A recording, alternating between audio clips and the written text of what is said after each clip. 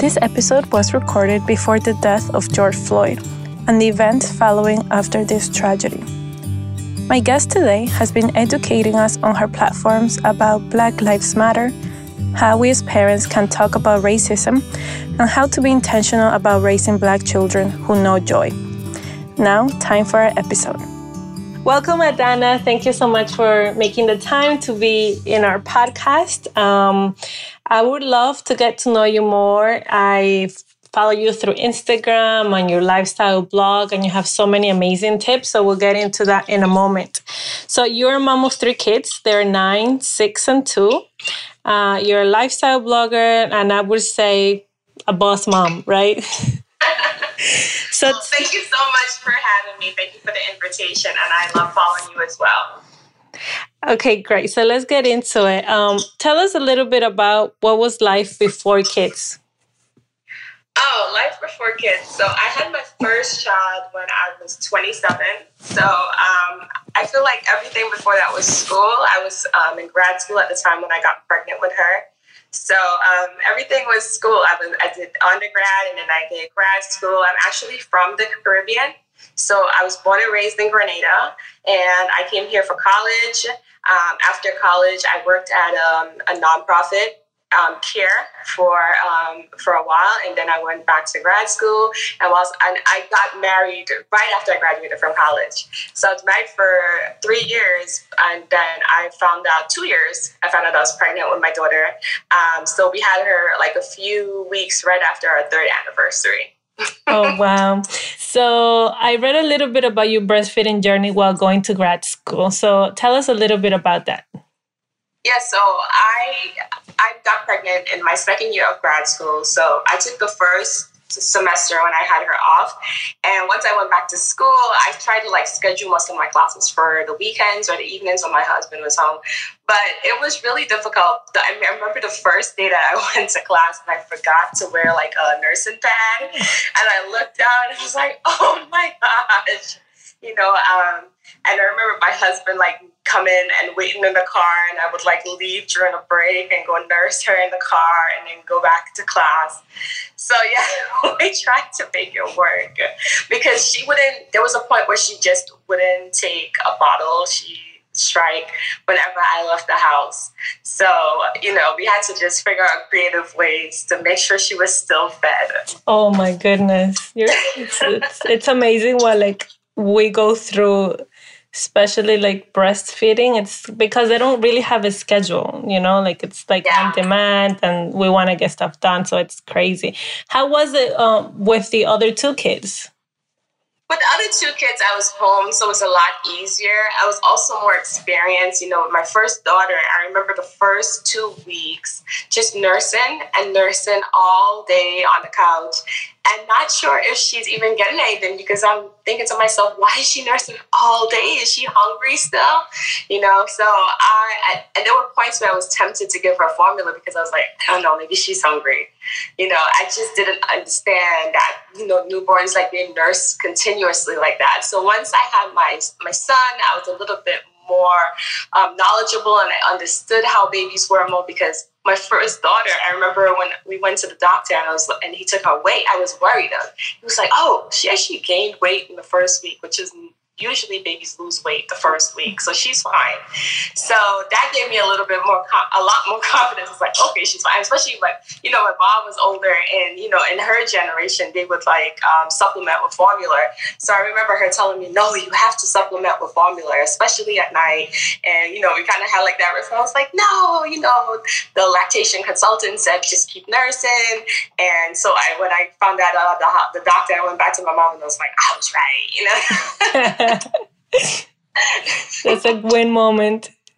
Yeah, a win. Oh my goodness. Thank you so much for sharing that. It's so funny how it connects us to another generation, but also there's that little conflict of, I know this is different, right? Yeah, I think every generation kind of has that. That's true. And our generation, embraces more of the natural, I think. Yes. What was, I think, about 2 or 3 generations ago, that's we're kind of embracing, but we don't have that great grandma to talk to about. That's true. So from just tell us a little bit, how's your mental state right now during this time? Oh my gosh, this is a great question. So when this all started, I was like, how am I going to do this in New York City with 3 kids in an apartment? Like, how are we going to even survive this? So I was just like really stressed out all the time. I was watching the news all the time, hearing all these crazy stories, especially about Queens, and everyone was, Queens is the epicenter, and so many people are dying and all of that. So I was really stressed out. But I go to therapy. I have an amazing art therapist, and we just like sort of worked through that. She gave me like a few exercises to do whenever I was feeling like out of balance or really anxious. And I'm doing much better now. I meditate daily. I journal, and I started a journal just about my quarantine experience, just how I'm dealing with it. Because one of the things that I do, and you just mentioned, not having our great grandmothers or older women of previous generations to talk to, because they've been through this. There was a pandemic in 1918. We both have ancestors who experienced this and were moms at the time. And so I don't have her to talk to, but I actually wrote a letter to my great grandmother, asking her, how did she deal with that?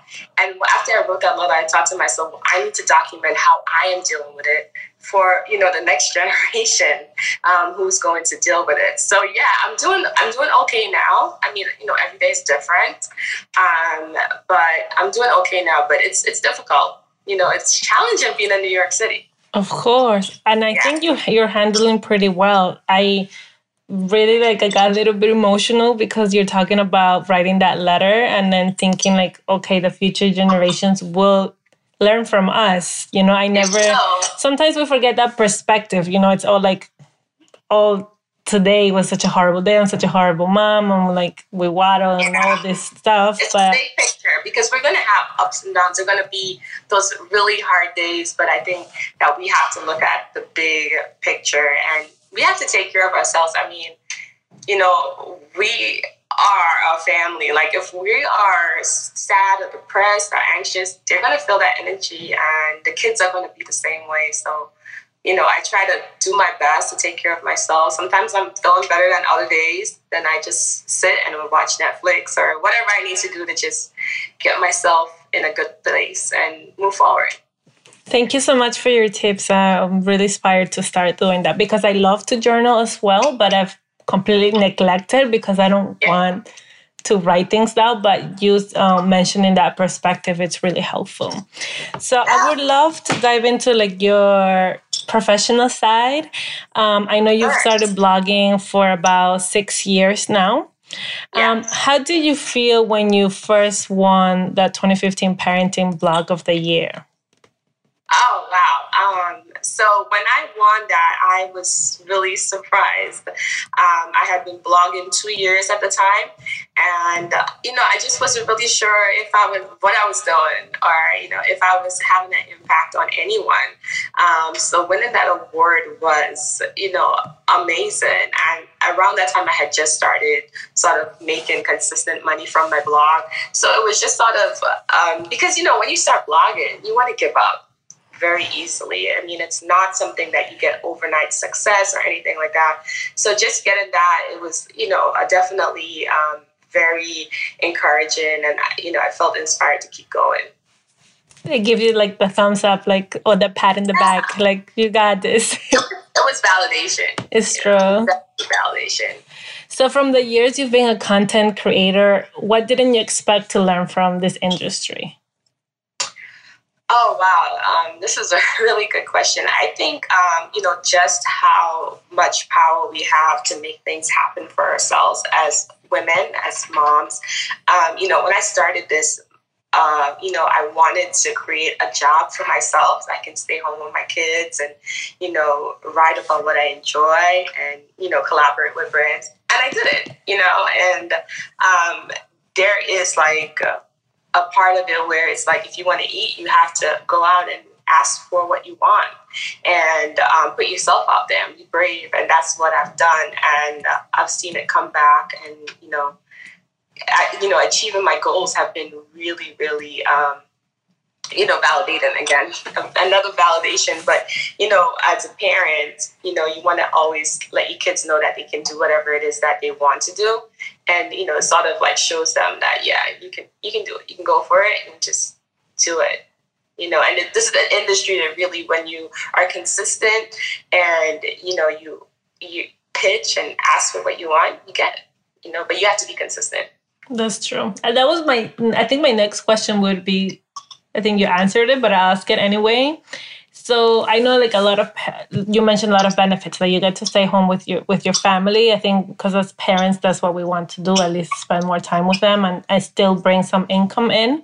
So what would be one of the tips you would give like a new mom that would like to start blogging?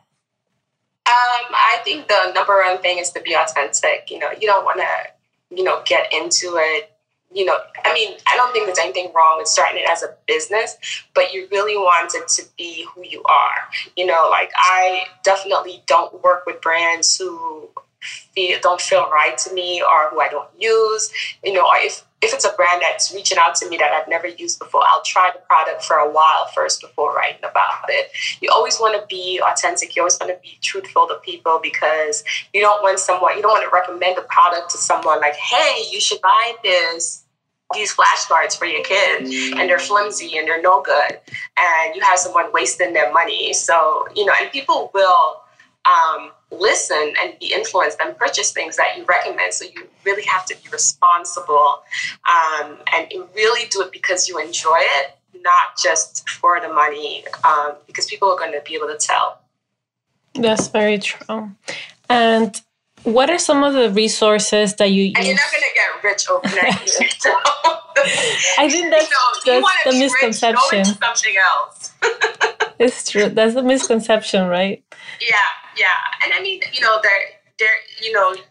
do have the power to increase your income because you can really just work your behind off, but you really will be working a lot. And, you have to really figure out what's important to you. It's your family, getting that balance is really difficult. So I think, there are a lot of questions you have to ask yourself before you get into it.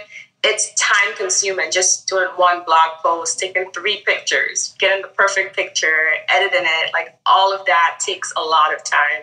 So you really have to enjoy the entire process to stick with it. That's very true, because I know a lot of people that quit. I would say it's a high turnover job. It is. I have seen so many people start and was like, forget this. Yeah, it is very high turnover. Especially like our age. We're not old. We're not that young. Yeah. Like we didn't grow up with this. Right, so like we need to figure out what's the Pinterest thing. How are we going to do that? So it's a little bit crazy. It's a learning curve, It is a learning curve. I think I was 30. So, now I'm a little bit like the new stuff. I'm like, what is this? TikTok, but I try to at least get on these platforms and learn them. That's great. So what are your must-have apps right now? Well, again, TikTok. I love TikTok.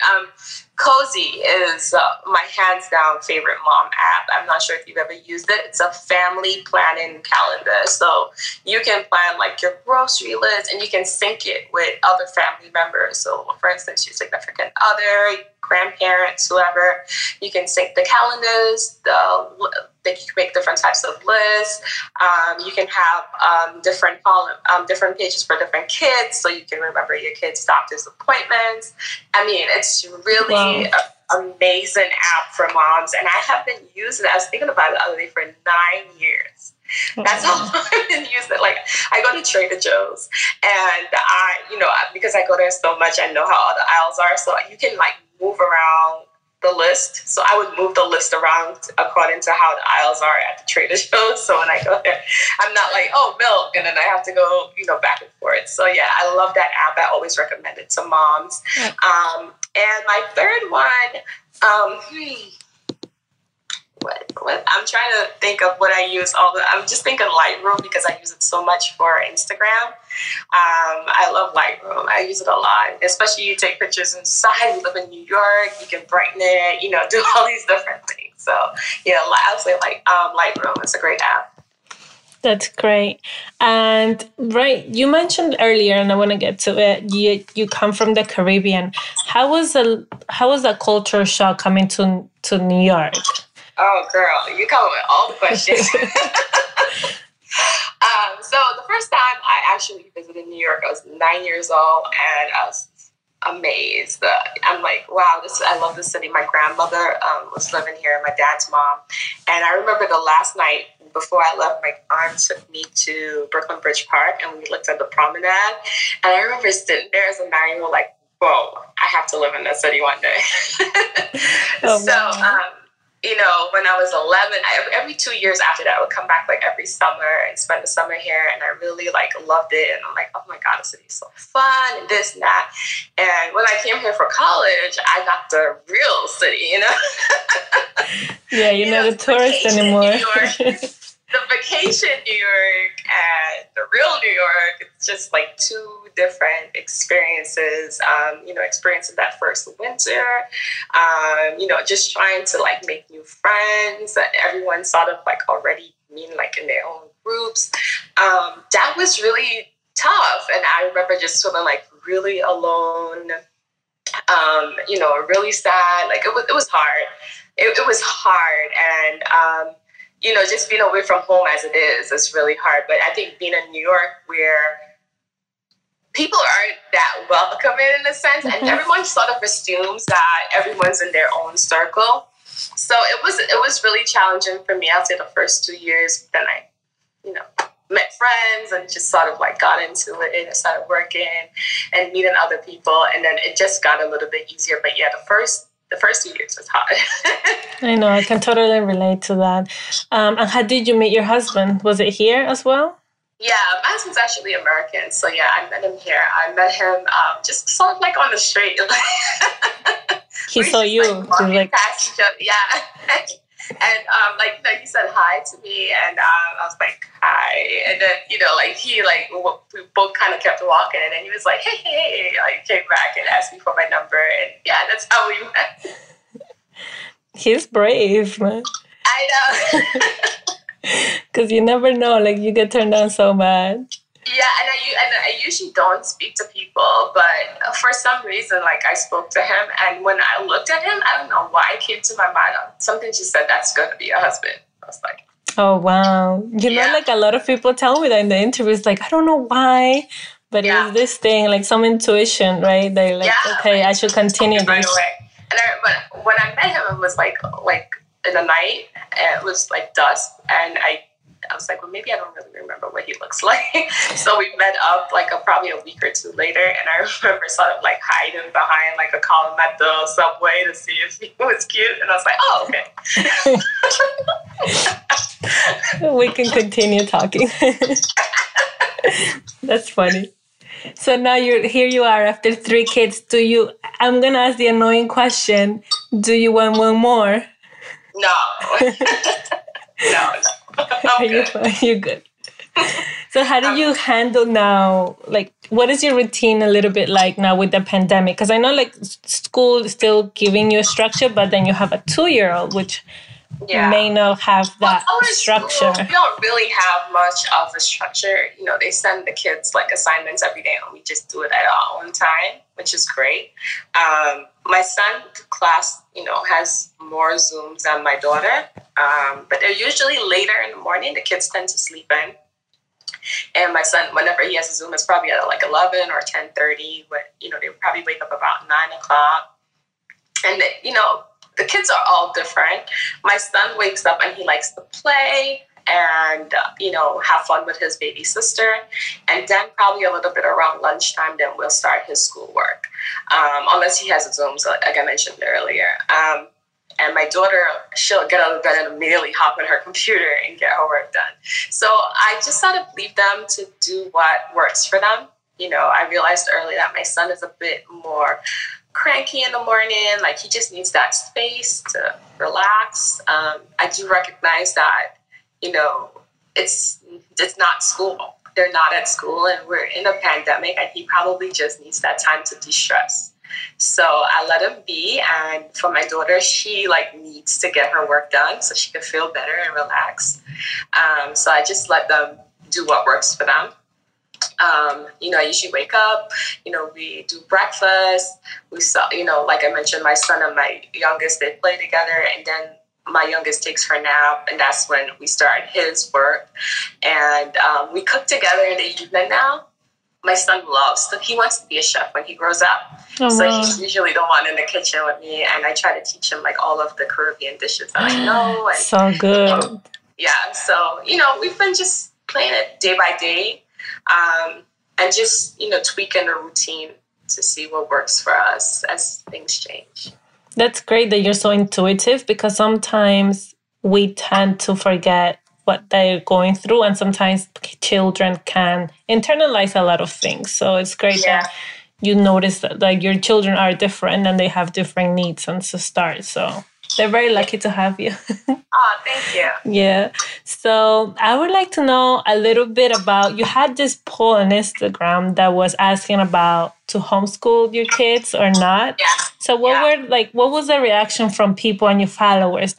What were the pros and the cons to start maybe transitioning into homeschooling this year? Well, I found that it was 50-50. I think the results were really close. Some parents were saying that, because the schools are not set up for remote learning, it's been challenging. I know it's been challenging on my end, but, my kids' school, for instance, they'll send print out worksheets that I have to print out, and I don't have ink. It just gets really, and it's stuff that I can just easily just pull up on the internet and have them do online. So, a lot of the schools, and, they're transitioning, they're figuring it out too, so I'm not angry about it. But I think that, my kids do a lot of different experiments and art. My daughter is preparing for her science fair project right now.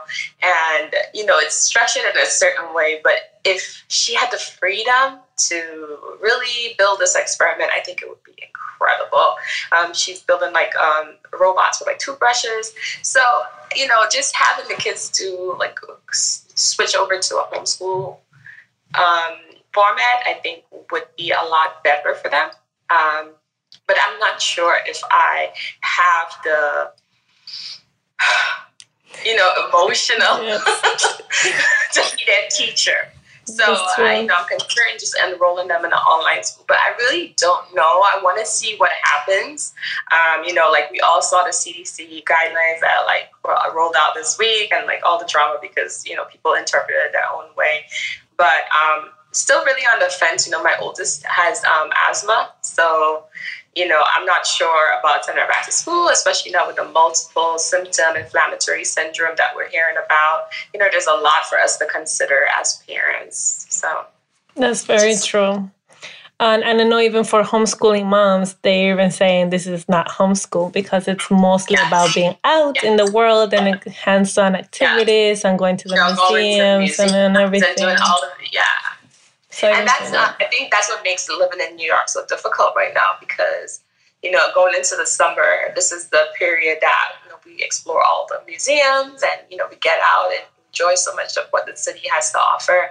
And not being able to do that, you really feel trapped, So, it's challenging, but I think, we'll figure it out. It's true. We'll catch up a year from now. Yeah. See. So just to end on the happier note, what books are you reading? What's your favorite song? Anything you would love to share with us? Well, I love soca music. So my favorite song is by this artist called Nessa Preppy, and it's called Tingo. Okay. And right now I'm reading The 3 Questions by Miguel Ruiz. Okay. He wrote The 3 Agreements. So I think it's 5, but we'll put it in the notes. A week or 2 ago, yeah. Wow. But I've been reading it so slowly because of the kids. I haven't really had the chance to sit and read it. So that's what I'm reading right now. That's great. So tell where we can find you. What's your website, your social media handles? Sure. So my website is rattlesandheels.com. It's Yeah, just RallisonHeels.com, and you can find me on all social media platforms at Rallison Heels. I'm on Pinterest, Instagram, Facebook, TikTok, Twitter. My biggest takeaway is the advice to journal so that we leave a record for the future generations. What was your biggest takeaway? Please be sure to tag us on Instagram at Parenting in Queens. Thanks for joining me today.